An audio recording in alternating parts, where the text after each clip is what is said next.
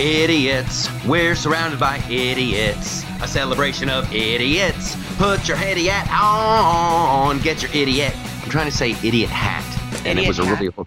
Get your idiot hat on. It was very hard to say. We could just go with the good old dunce cap. Get your dunce cap on. That's much easier to say. Yeah, We should do there a you go. take two. But you know what? I like to keep it real. It's a celebration of the real. Get your dunce cap on. That's a good one. See, I could write. You know what? If this was the 1920s, I bet I would be a hit songwriter. Mm-hmm. Yep. That you could write. You could write them back then. Okay, so it is a tribute to idiots. You and I, Liberty Gimlet, we were going down over the list of stuff that we want to talk about, and I saw a theme present itself, and the theme is idiots. So we're going to spend the next hour just making fun of these morons. There are morons around us, and their vote counts the same, and a lot of them get more attention than we do. So I want to start with the whole NFL take a knee. Take a knee. Here's my take on it. Okay, first of all, let's just get this out of the way. So all the people who are listening in their cars and waiting for the bus, I have got no problem with freedom of speech. I'm all about the freedom of speech. But guess what? You can't do it when you're on the clock. You can't do it when you're on the clock. And when you suit up and you take the field, there's a code of conduct, okay, with the NFL. So now you don't have your freedom of speech. Like you can't get in a referee's face and start cussing him out. That'll be a penalty. You can't. Right. You just can't do it. So that's one thing.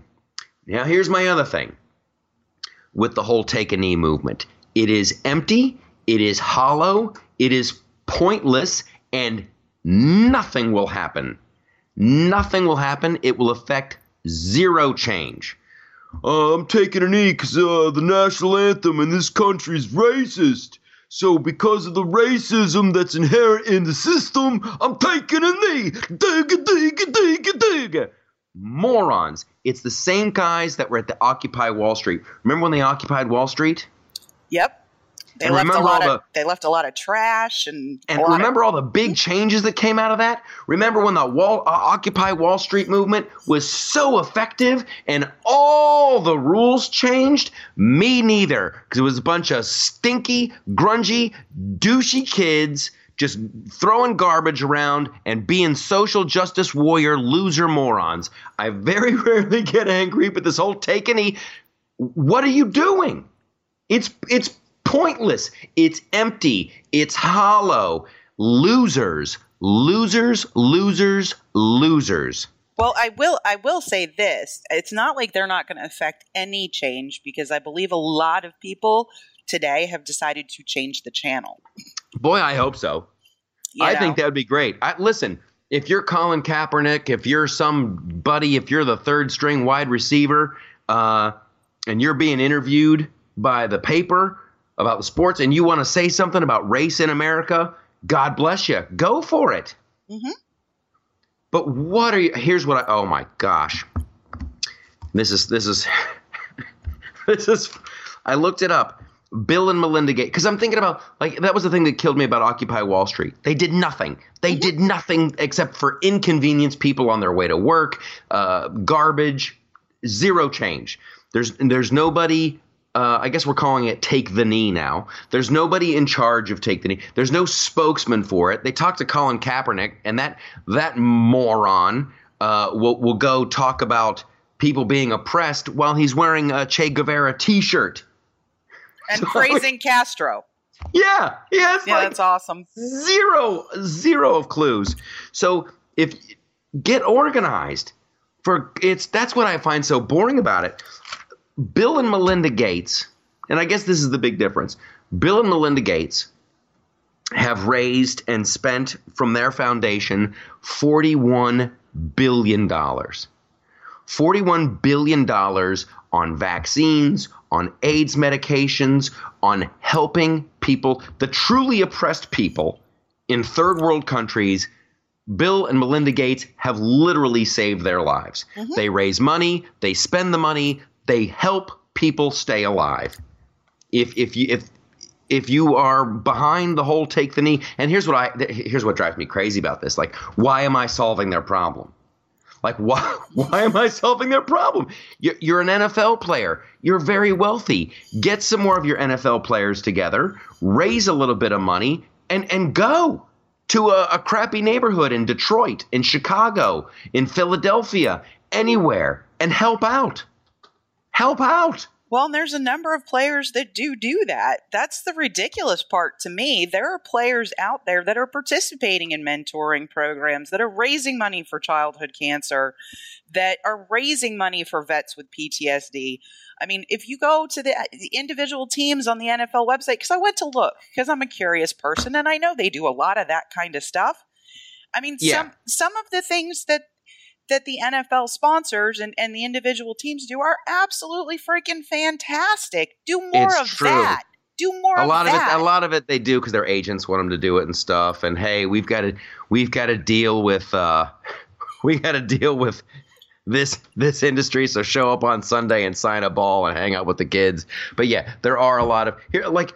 LeBron James, who's in the thick of it now. He does a lot of good work, but like the whole take the knee, like, is that just supposed to make people feel guilty? It's just like, it's like ultimate social justice warrior, blah, blah, blah. I find it boring. I'll be honest, in full disclosure, I made a personal vow to myself to never give the NFL another nickel of my money when the Cleveland Browns went to Baltimore and became the Baltimore Ravens. That's when I said, nope.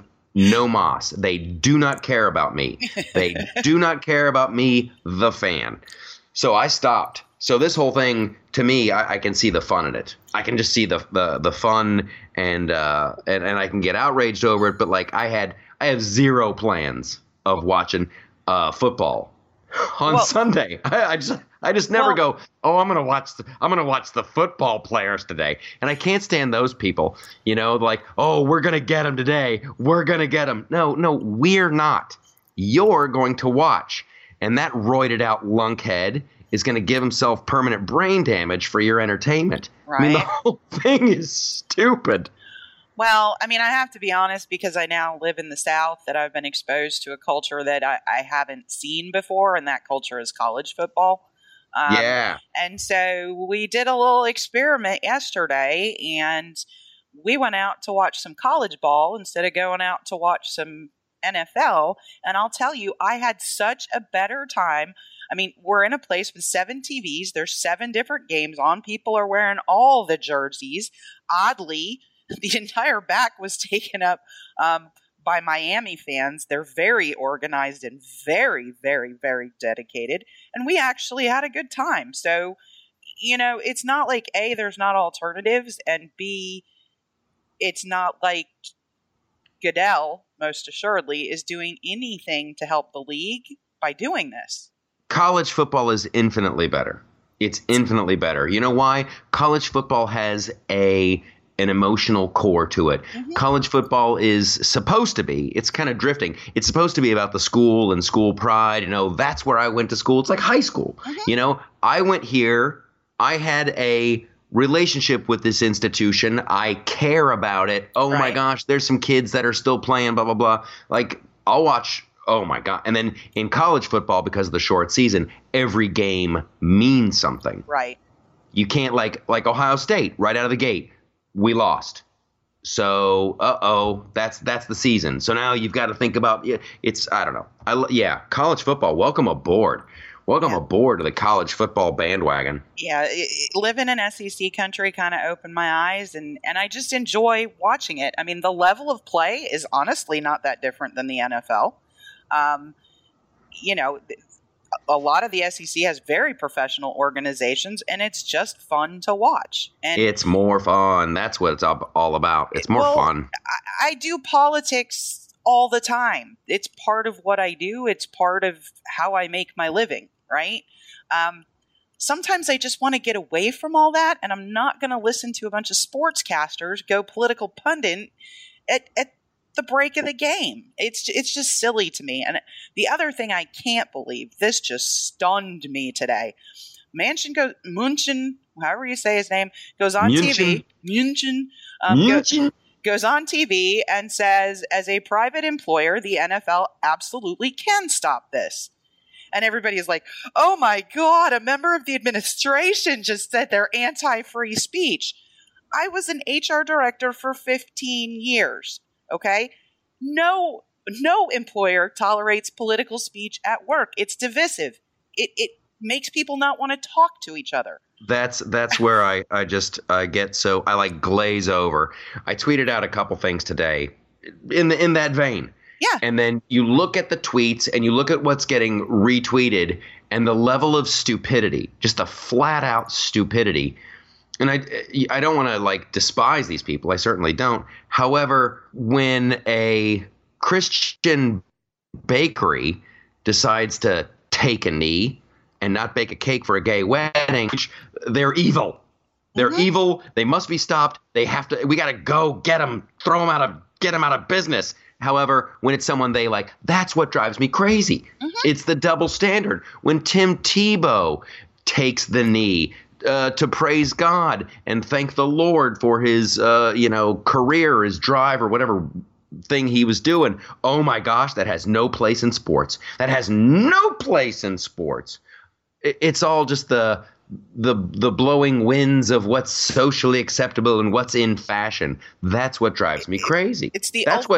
Has the great weeping and gnashing of teeth over here. Well, it's just the ultimate virtue signaling. But I mean, okay, so you're supposed to have all these free speech rights at work, right? And nobody will answer this question for me because I've asked it about a dozen times. Talk to me about Brendan Eich and James Damore. James Damore at Google participated in a company-sponsored program and wrote a letter about what he thought would make it a better place to work. Because they asked him to. Brendan Eich made a personal political donation before he was ever affiliated with the company and still got canned. Don't talk to me about freedom of speech with private employers when we have clear examples of things that tell you that doesn't exist. I'm pro-life. How many of my employers would have tolerated me, hanging a sign in my office that says "Pray to end abortion"? None. Cross your legs. Cross your legs for being a good parent. That's what you need to do. You need to have like a physical action. I went to work at the office at IBM and I started all the girls. Let's cross our legs for babies. Oh my God! But I mean, cross your ankles for the children. They showed me the door. Exactly. It doesn't exist. Employers issue this stuff because it just creates an awful environment. It makes people angry. Wasn't there an old saying, in polite company, you never discuss politics and religion? That used to be the way. It needs to come back. I just can't believe no NFL player, and now some douchey little rookie for the Oakland A's, I believe, took a knee for the national anthem. Not one of these just musclehead, no neck having dorks has said, so what are we gonna do today? We're gonna take a knee. When they do the national anthem, we're gonna take a knee. That's awesome. Then what? No one says then what. Are we gonna raise money? Are we gonna help the kids? I don't know, man. We're gonna take a knee. We're gonna take the knee. Are we gonna help give these children food? Are we gonna help support small businesses? Are we gonna help kids go to college? Shut up, LaCroix. We're taking the knee. It's like, what are you gonna do? What's the plan? They have no plan. Look at me. I'm taking the knee. Your baby needs vitamins. Well, he should have taken the knee with me. He should have taken the knee. He desperately needs a surgery. Without the surgery, he's not going to live, and he doesn't have the money. Well, maybe he should take the knee. He should take the knee for this racist society. Which brings me right to Jimmy Kimmel. Oh, Jimmy Kimmel. Jimmy Kimmel, who, what is your – this is perfect. This is perfect because this is the all-encompassing nature of – my frustration and why I started the Flip Side and why I started the Loftus Party and all of the above is just to protest crap doesn't really help. You have to have a plan. So my plan was always to, okay, let's shine a light on this and have some kind of solution, or at least be able to point people in a solution. So I would tell all the people who support the Take the Knee, start raising money, have somebody watch that money and help that money grow and invest it. Like if it's about police brutality, raise money so that every police officer can wear a video camera. Okay? Mm-hmm. There you go. Boom. Problem solved. Right. Jimmy Kimmel, you giant tool. Well, he's a tool of Chuck Schumer. Yeah, he really is. Here's an idea. Once upon a time, there was a very popular comedian, and his name was Danny Thomas. And what Danny Thomas decided to do was raise money and start a hospital so kids could come in and they could get treatment and they wouldn't have to pay a dime. Now, this isn't new. The Shriners do it. Mm-hmm. And Danny Thomas did it with St. Jude's, and they are wonderful, wonderful. And Jimmy Kimmel can blow me. He can lick my nuts, okay? Because, my baby was born with blah, blah, blah. Okay, I have people in my immediate family that I can say this horrible thing happened to them, and the Shriners came in and literally saved the day. Mm-hmm. And it cost my family nothing. So you can stand there and you can criticize and wonder why Sarah Silverman left you. And I think I know why she left. First of all, she got everything out of her career she needed from you. Oops. And maybe all you do is complain. So what's your solution, Jimmy? So I'm going to publicly challenge Jimmy Kimmel right now. Start a hospital. Start one. Start one so that every little baby that's born with a congenital heart defect can go and get treatment for $0 at the Jimmy Kimmel Hospital. Go. Put your money where your mouth is. You've got plenty. You lucky, lucky son of a gun. Well, and the stupid part of it is there is no hospital in the United States that turns people away because of their inability to pay. They write off that debt. I'm not saying that's a healthy system, but what I'm saying is the idea that people are going to be dying in the streets because hospital doors are going to be slammed in their face is just the biggest lie in the world. Well, it's just a lie. Ultimately, the cost of that money goes to the people who already have insurance. Correct. They just pass it along to the people who can pay. Right. So myself, being a member of the struggling middle class, I have every right. You'd think I'd be the one bitching the loudest because I'm the one that's ultimately paying the bills. And then for them, we need more, we need more, we need more. It drives me absolutely bonkers. Wow. I think I've said it before on this show. My uncle, God rest his soul, who was the physician in Akron for many, many years, mm-hmm. He told me when I was a little kid, that like when he bills someone, when he presents them, for being the head of anesthesiology and making sure they didn't wake up during a surgery, half his money goes to malpractice insurance. Uh-huh. So let's look at that. And the problem is so complex, and I so don't want to get bogged down in the details. However, I believe, and I know you're on the same page here. So this is just the rah portion of the program. So get out your cheerleading uniforms. You either believe in free markets or you don't. I believe that we're better off with competition. And I don't want the government to run it because the government's not going to run it well. And all you people who are begging for government-run health care, you're just begging for longer chains. You are actively enslaving yourself to a big government that does not care about you. No, they don't. All liars. They are all liars, and they don't care about you. And our liar in chief, not liar in chief, that was a horrible thing. The number one liar with a bullet this week, John McCain. He just needs to come out as a Democrat. I'm sorry. At the end of the day, after he came back, after his surgery, when he came to, kill the Obamacare repeal because he's such a freaking hero, he said, we need more bipartisanship.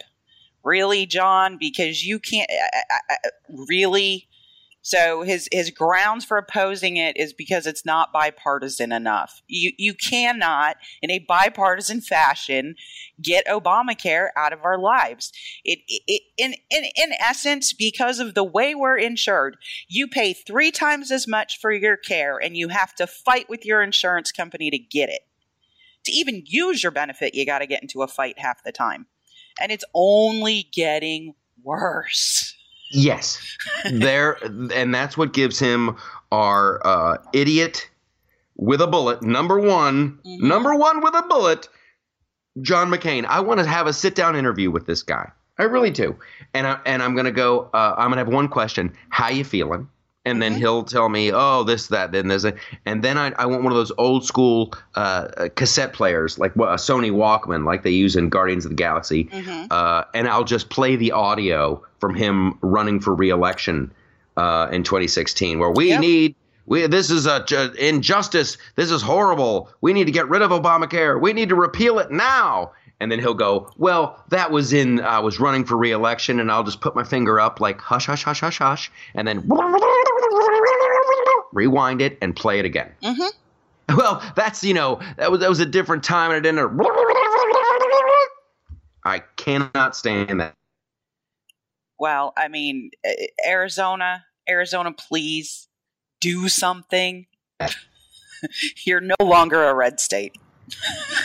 I don't know. I don't know what they're gonna do. When is he up for re-election again? And he's got the brain cancer, and it's not like he's gonna run again. That's the other thing. It's like he's positioned perfectly to like fall on this sword for the Democrats. Well, I'm just looking out for da da da da da da. Well, and he's in office until 2022, 6 years. He was reelected in 2016. But the other senator from Arizona, Jeff Flake, is just jumping right on board with him with everything. Freaking amnesty and I don't understand how the GOP challenger in Arizona doesn't win in the primary. I just don't. I don't see it either. I don't see it either. Her name is Dr. Kelly Ward, and she is primarying Flake, and Flake is following John McCain right down to Idiotsville. So he oh man, I have like zero patience for John McCain now. I have zero patience for Jeff Flake. What an aptly named douche. Well, and poor Lindsey Graham, right? I mean, John McCain is his best friend. Just like somewhere in Washington, D.C., Lindsey Graham is curled up in the fetal position in the dark, sobbing. I mean, come on. You either you have your political allies or you don't. And I mean, that was just like, really? You just stabbed me in the back like that? Here's the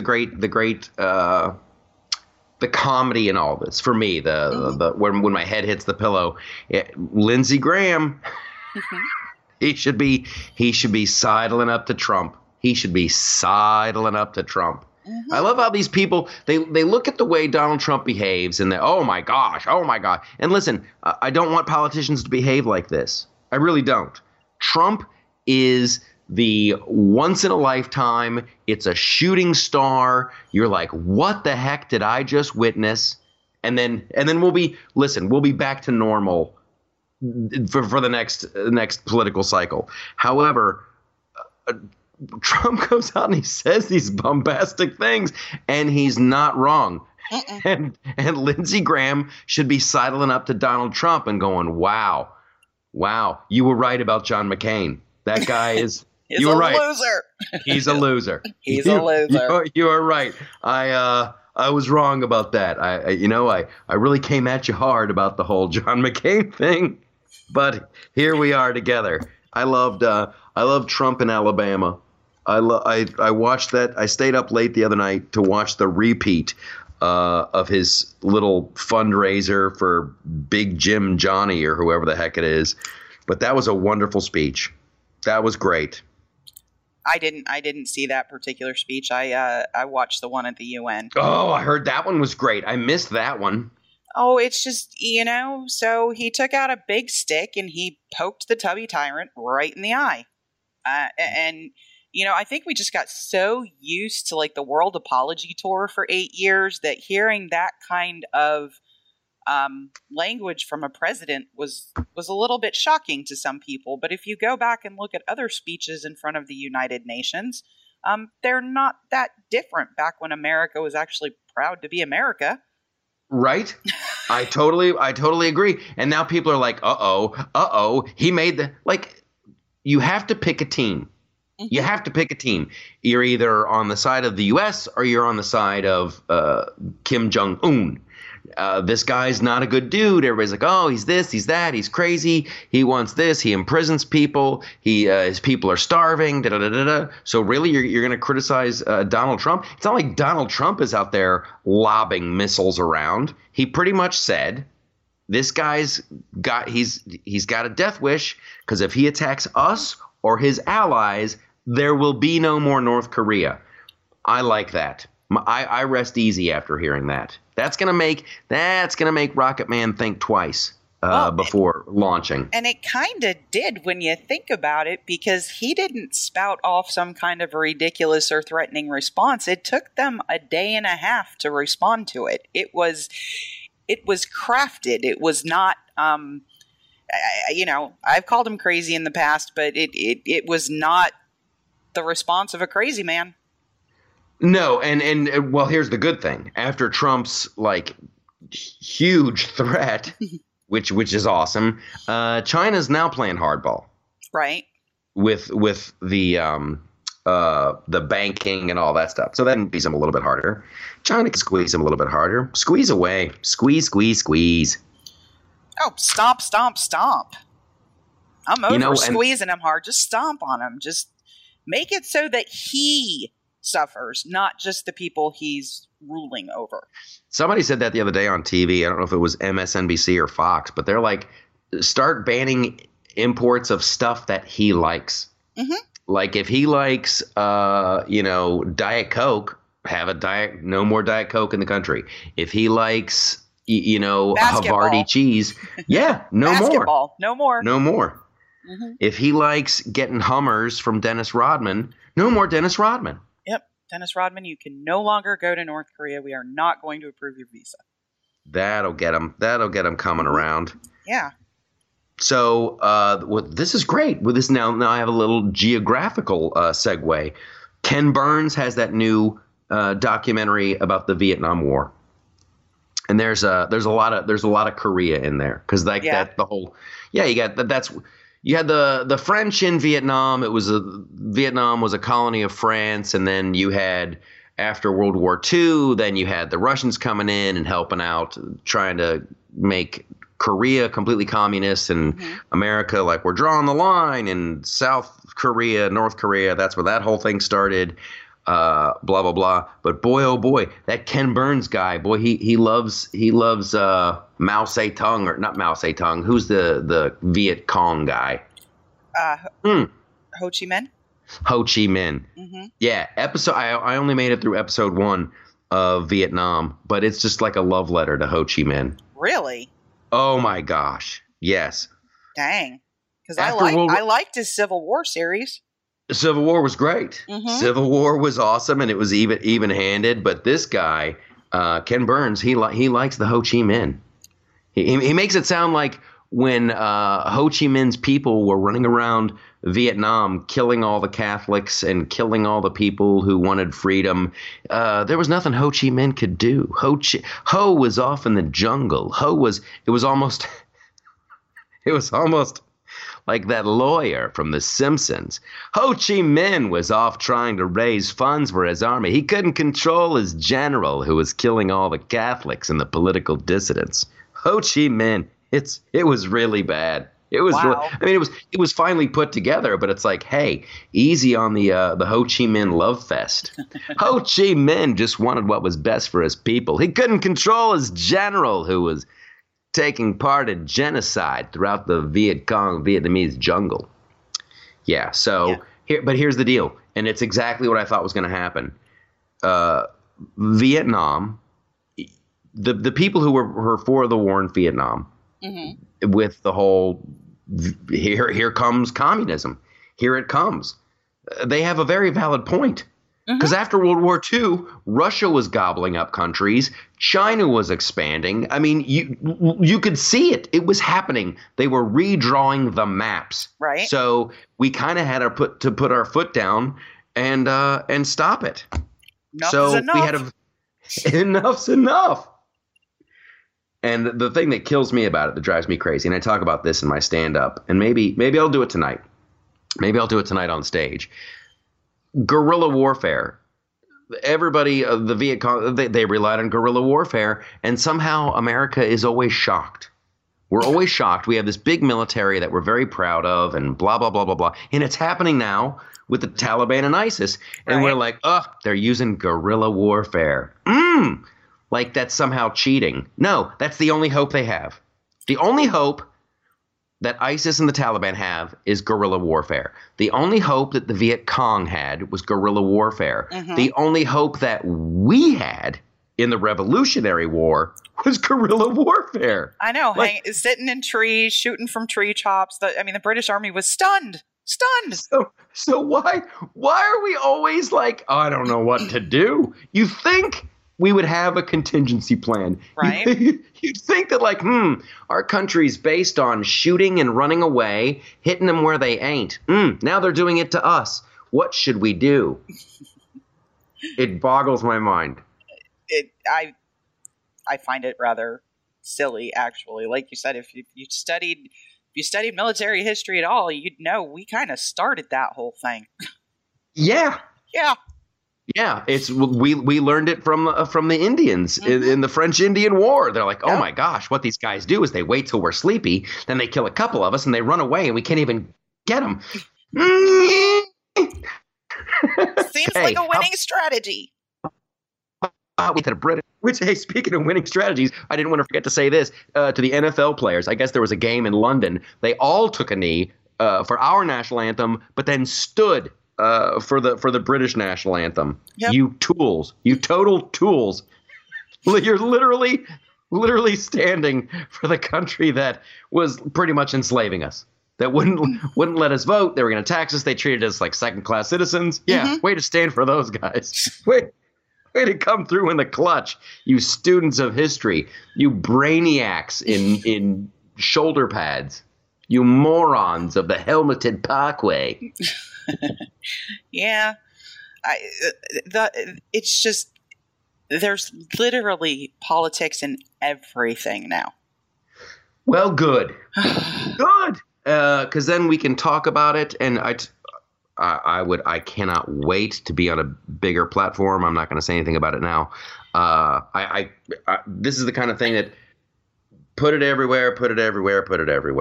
Yep. We need to make a decision. We either want to be a capitalists, personal freedom, personal liberty, or we want to be socialists. And here's the frightening thing: the socialists are winning. They own the newspapers. They run the internet. They have all these wonderful tools at their disposal. It's all about socialism. Mm-hmm. That's where I've been thinking about it for the past week or so.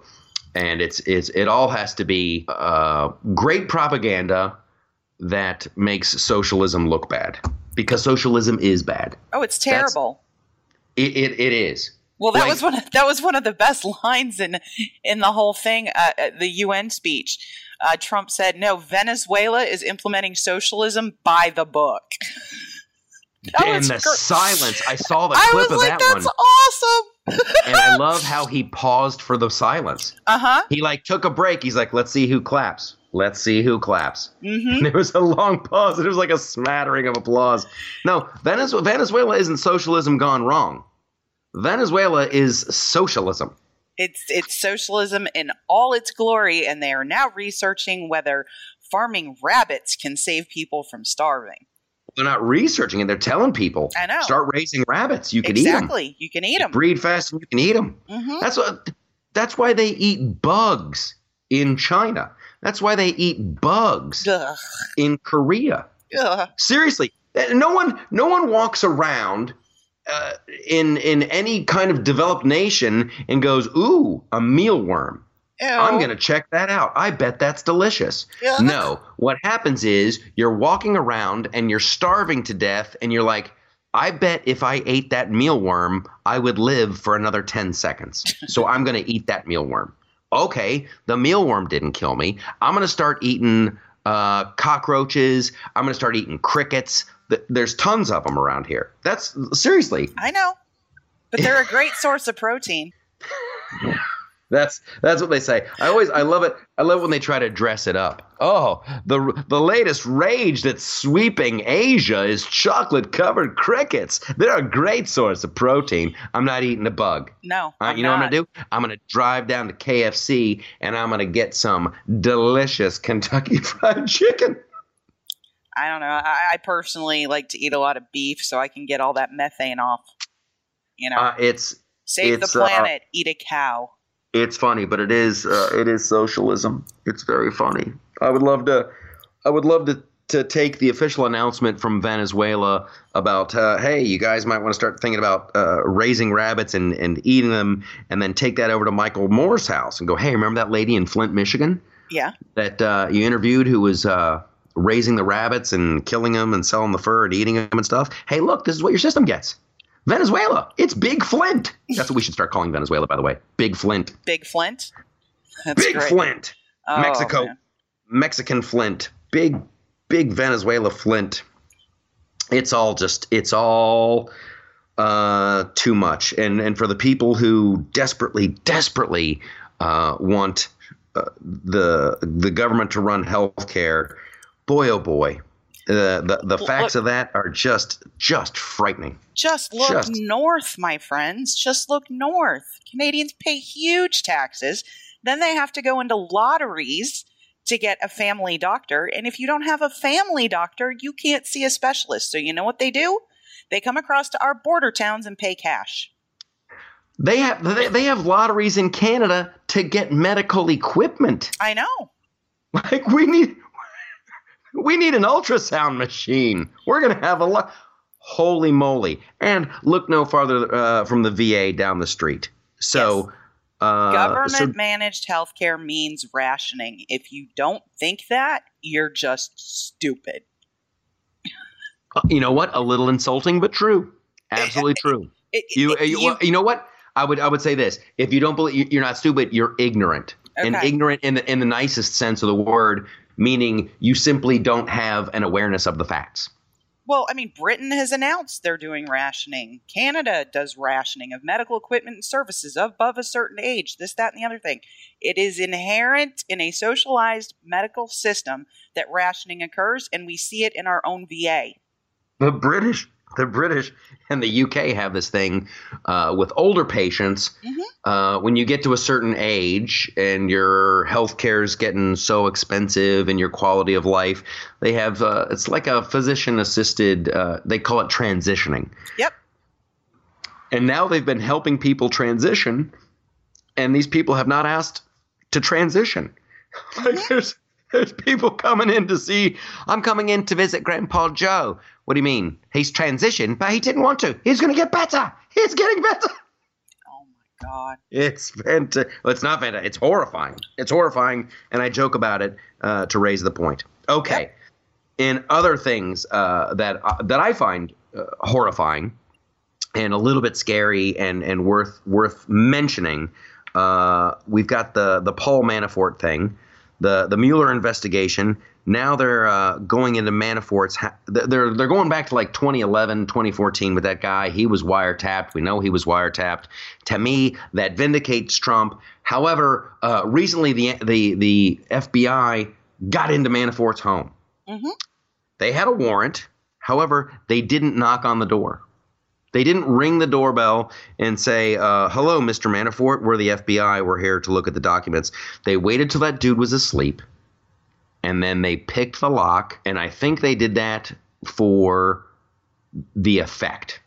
Of course. Personnel is policy, and we still have a ton of Obamaites in the FBI. And that is terrifying. It's totally terrifying. We didn't want him destroying evidence. So here's what you do. You watch his apartment, and when old Paul Manafort's walking home, I think he probably left the apartment. I think he still has a life. So as he's walking into his apartment, you say, hi, I'm with the FBI. We're going to go in there with you, and we're going to look around.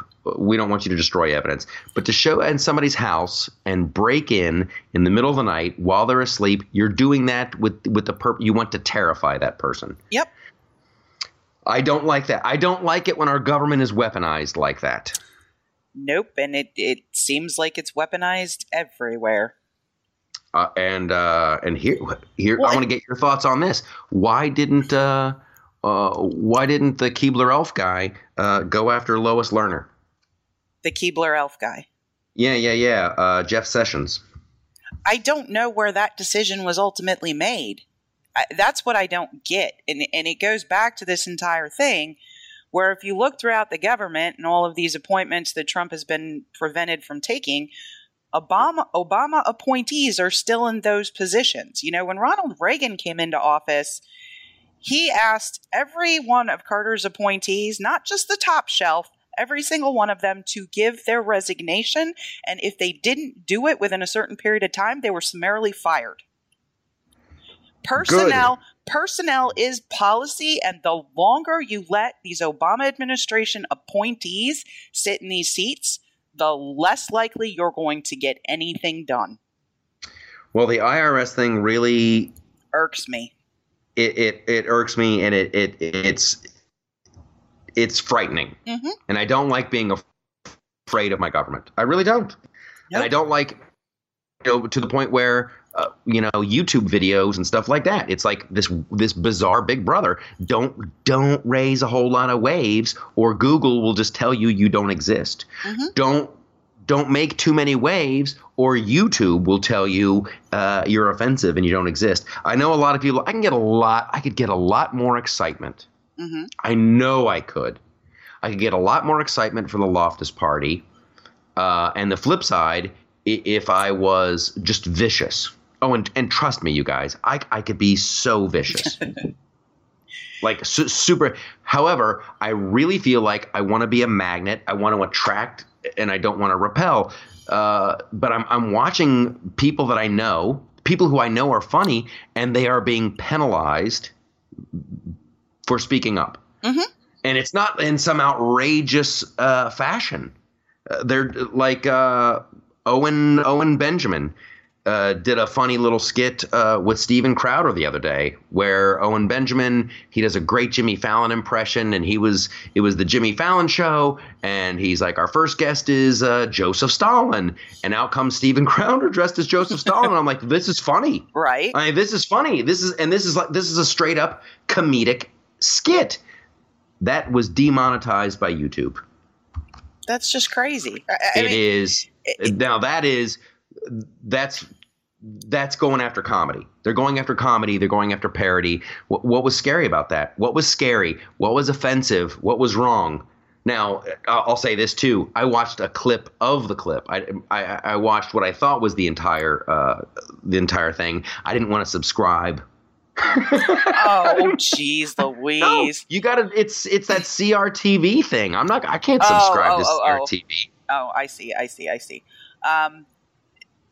No, did you see whose quote was today? I forget who said it. That if Blazing Saddles were a script today, it would not be made. Oh, Mel Brooks. Mel Brooks, thank you. Yeah. Yeah. Mel Brooks was absolutely correct. Listen, Blazing Saddles. I have a lot of thoughts on Blazing Saddles. Blazing Saddles barely got made when it got made. Right. And when people saw it, there was a lot of people who were horrified, yada, yada. However, pretty funny movie. But unfortunately, and I would say this to Mel, to his face, the problem with Blazing Saddles, not my favorite movie of his. Oh, I'm not saying it's my favorite. I'm just saying you wouldn't have a show like The Jeffersons. You wouldn't have a show like All in the Family. And I'll tell you what, I go back to the theory that shows like that did more to improve relations in this country than anything else in the world, because absolutely you couldn't help but laugh at the ridiculousness of it when it's put in your face like that. Absolutely. I mean, what was more ridiculous than George Jefferson's complete uncomfortableness with his, interracial couple neighbors? Archie Bunkers. There was Archie, and that's the mother of them all. Archie Bunker begat Maude, begat the Jeffersons, begat Good Times. It was a wonderful time in television. It was all very funny, but however, really good points were made. Absolutely. And if Meathead made good points, Archie made good points, George Jefferson made great points, Lionel made great points. Right? And if you can do it with humor, it's the best way to go about it. Honestly, you go back to Red Fox, Richard Pryor. I mean, none of that would be okay today. Chris Rock did I tell you what, that first special he did at HBO was very, very funny. And then the black comedy community got on him. They're like, hey, gotta watch it, buddy. And then all of a sudden Chris was like, Black Power. Well, that first special was so dang funny, though. Oh, he was hysterical. And I still laugh at the one about how not to get beat by the cops. Absolutely. It's all good. And that I just realized it sounded completely racist to me. That first special he did was great. Then he got all Black Power. It's kind of true, though. Well, and it goes back to politics. Politics has killed comedy in a lot of ways, right? You can't. They're not doing themselves any favors. No, they're not. I mean, when you have comedians who will not perform on college campuses because they're so sensitive to language, come on. It's bad. However, here's the great thing about the free market. Those colleges are now getting hurt. Oh, they are. Their enrollment is so down. They aren't sending their kids there anymore. No. So that's great. So then you'll have a course correction. That's you and I believing in free markets. Okay, if that's what you're going to teach, my kid isn't going to go to school there. Right. My kid's going to go somewhere else. So it's you have these ebbs and flows, but the market will take care of it. Oh, I cannot wait for the market to take care of Berkeley. I mean, what out of state parent is going to send their kid there? Oh my God. You won't, but you'll have the big upper crust lefty liberal loody-loos who will still do it. Berkeley is still the blah blah blah. Berkeley is where I grab Berkeley. I want to take my very brave stance on Lawrence O'Donnell. I don't want to forget to do that. Okay. Hopefully everyone has seen the Lawrence O'Donnell the 8-minute meltdown he had. It was great. It was fun to watch. I'm not saying it wasn't fun to watch. I will say this, though. He had every reason to be pissed. Like, I'm totally on his side. And this is the same thing. I totally enjoy the Bill O'Reilly meltdown. The one from Inside Edition. F it! We'll do it live! However... Did you see them meld those two together? It was great. It was awesome. I have walked in their moccasins. Mm-hmm. You are out there on stage. You are all by yourself. You are supposed to behave in a certain way. You have the idea of the show you want to do. And when the wheels start falling off the wagon, and Lawrence O'Donnell had a bad day. Right. First, the earpiece is going, and he's hearing some lady talking about the great Labor Day sale that's going on. When he's hoping it's a satellite feed, that's upsetting. Then there's construction going on. That's upsetting. Then they've done the wrong edit on the video package. It's hilarious. It's hilarious. If I was Lawrence O'Donnell, and this is what I like about Donald Trump, Lawrence O'Donnell should not have apologized. Oh, he apologized? I didn't. Yes, he did, because he's a little beta puss. Oh. If I was a better news anchor, if I was a better anchorman, if I was a better host, I would have behaved. No, you're allowed, you were just having a bad day. It's fine. You're supposed to be surrounded by trained professionals. Exactly. When some dumb bitch is talking about the Labor Day sale, instead of you having like frickin' Benjamin Netanyahu in the earpiece, you're allowed to get mad. You're allowed to get mad. Well, I loved it, though. Visually, it's so fun. At one point, because I've always thought Lawrence O'Donnell looks like a mad scientist. That's what I'm Lawrence O'Donnell, and I'm a mad scientist. I'm going to take the brain from a rabbit and put it inside a monkey. Let's see how the monkey tries to find food. We'll be right back. I've always thought he's a moron. I love making fun of him. And there's one point in the video where he raises his hands like towards the heavens and then clenches his fist. Like that's the best. That's my favorite moment. That look of frustration. However, Larry, if you're listening, and I know you're not, I feel you, buddy. I feel you. And We're I wish on your side. Mm-hmm. We are totally on your side. Yep. Hey, speaking of trained professionals, did you see the article written by Bill Clinton's pollster about Hillary's campaign? No, I did not. Oh my God, he trashed her. She just releases this book about what happened, right? And he completely trashed her. He took a look at the campaign strategy and basically said she had a bunch of idiots working for her. I thought it was great. She did. She was surrounded by yes men and yes women and sycophants and everybody. They were counting their money. They were already counting. It's like the people who invested in the Clinton Foundation. She will become the next president, and then we'll get, because we've given so much money to the Clinton Foundation, we're going to get preferred treatment. They were all counting. Their chickens before they hatched. Oh, well, and she really doubled down on white women this week and how stupid we are. So that was great. And to this day, and I mentioned this, I do those little vlogs, which is fantastic. Fantastic. I can't thank the audience enough. And in doing research for that, and I mentioned this in the vlog, she still doesn't know what she would do if she was president. No. She's still, she's had over a year to think about this. Well, even more if you count the time when she decided she wanted to run. Well, that was in 1988. She had no plans. It was just going to be the same old. So it was going to be I have no time for her. Continuation of Obama policy, and it was her turn, gosh darn it. I mean, it was just her turn. So the comments on Facebook, people are like, oh my gosh, you're so funny. Thank you. This is funny. Yeah, we're saying goodbye to her too. It's kind of sad, yada, yada. And this one guy, he's like, why are you still talking about Hillary Clinton? I used to think you're funny. I've lost interest in this guy.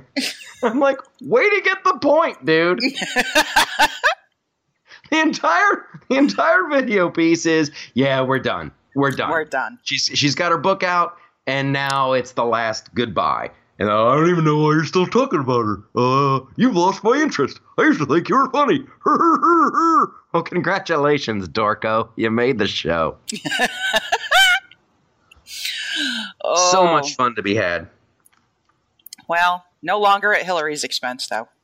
I know. I know. Poor Larry O'Donnell. I don't want to say poor Manafort, but that had to suck waking up with the FBI. We're here. That's just terrifying. It is. It's terrifying and not good. But way to go, Bill and Melinda Gates. $41 billion. I had to rewind that. I saw it on the Fox News Sunday with the Chris Wallace, and I'm like, I didn't hear that right. $41 billion they've raised and spent to help save people's lives in third world countries. I rewound it like 3 times. I went online and I confirmed it. $41 billion. Yep. And they do it right. And if you actually go to the Bill and Melinda Gates Foundation on Charity Navigator, they're rated very high because so much of what they raise goes directly to help and not to administrative costs. Yeah. They do a very good job. Yeah, they do. And I guess they have a little thing. They have like this little mini club where they hope to get like 25 or 30, millionaires they get together and they talk about the world problems and what they can do and how they can be more efficient and all these other things. That list is now well over 100. Wow. The giant meeting that they have, which is great. And this is the thing that I guess I'm showing my ignorance here. They have part of the things that they do in their meetings is like, how can we do this more efficiently? Where are we wasting money? How can we do better? How can we do better? How can we do better? And it occurred to me, the only way I would vote for an increase in government is if somebody started a how can we do better department. Shouldn't there be I just thought of it in the moment, and it'll probably be my Michaeltopia. But shouldn't there be, like, I know there's like probably some Office of Accountability or some crap like that. There is the Government Office of Accountability. They need to have a national address. They need to be given a platform.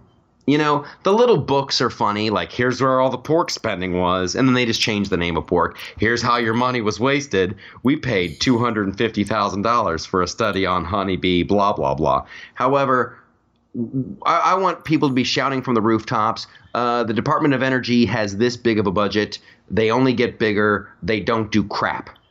Right. Well, maybe the Office of Government Accountability shouldn't report into the government. Maybe it should report into the Bill and Melinda Gates Foundation. Yes. Or maybe they should report to the American people. Maybe that should be a segment on Jimmy Kimmel's show. I don't think that's going to happen. Wouldn't that be awesome? Yeah. Here's how they're wasting your money. Yeah. Maybe, Jimmy, if we figured out how they were wasting all the money they waste, we could pay for your health care. No, wait, That's the wrong idea. What? Huh? Yeah, then you can talk about making a huge Medicaid and Medicare expansion. Shame on you, John McCain. That guy makes me mad. He's got to switch party affiliations at this point. Oh. Just be honest. And here's the other one. Here's what drives people crazy. And this is what will help the conservative movement. This is what will help the right. They voted for Brexit a long time ago, right? And now they're saying they'll probably start implementing Brexit in 2 years. Well, are the people who voted for Brexit okay with that? No, and hopefully they'll get more and more upset. Like, I don't want that in 2 years. I want it like tomorrow. Right. And that just seems like you vote for this change, implement it. Go. That's the people have spoken. Why else do you have a democracy at all if you're not going to implement the actual changes? Because I tell you what they're doing. They're hoping and praying that they'll find another way to vote on it. They're hoping and praying they can find a way not to do it. And that's why they're waiting. And it's such a gross and simple manipulation of the will of the people. That's horrible. I'd be so pissed. No kidding. And I mean, the powers that be that decided that referendum was okay were no different than the Obama administration who decided to wiretap Manafort. They thought they were going to win, so it was never going to be an issue. Exactly. And then who's that horrible skank of a lady who was a UN appointee from Obama who was just unmasking people at the rate of like one a day? Samantha Powers, the same one that lied. The same one that lied about the YouTube video. Yeah, that's you go back to the previous dude, John Bolton, and I think his entire tenure at the UN, he asked for 4. Yep. And this chick's one a day for 260 days. I think something's wrong. These two things don't line up. Well, between the wiretaps and the unmasking and Susan Rice and I detect a trend. This can really only mean one thing. Can somebody please just say it? This is so much worse than Watergate. Watergate was 8 minutes of tape. This was a months-long initiative by the Obama administration. There is no other explanation. And when the big media outlets aren't just shouting this from the rooftops, I know that they don't have my best interests in heart. No, they don't. So therefore, I don't trust them. So here's what I'm going to do. I'm going to start a TV show. I'm going to start a podcast. I'm going to start a website. Hey, look, I did it. Yay! We did it. We've got those things. All right. And they're just getting bigger. I can't thank everybody enough. I'm a little bit hesitant to say that. I know that there was some, I suspect some shenanigans were going on with the way they count subscribers and blah, blah, blah. However, we seem to have gotten through that. Here's the great thing. When you share the videos, more people see the videos. More people see the videos, more people subscribe, more subscribers, then you've got the snowball effect. Then we have more people on our side. Exactly. Yes. And that is what we want. And that is so fun to watch it happen. It is so fun. I'm delighted. Now, in no way are we some kind of powerhouse. No. But we're going to be. We're going to be. And it's happening as we speak, and it's wonderful. And I cannot thank you guys enough. It's the little engine that could, and it's fun, and we're having a blast doing it. So we want to thank you. So let us now stick the dismount like Mary Lou Retton with a broken ankle, and you can do it. You got to stick the landing, and hit some Michaeltopias. Now in the real world. There's some crazy rules and laws we have to live by, and they make our life miserable. But in Michaeltopia, there's a different set of laws and rules. So here's a new rule for Michaeltopia. What do you got? Unfortunately, it's Hillary, and I apologize ahead of time. No, that's bringing fine. Her back up. But I never said we would never go back to Hillary well. I'm like, it's just not going to be the focus. Well, in Michaeltopia, if you publicly suggest that we should be more like Kenya, that segment never airs and you are removed from public life. What in the heck happened?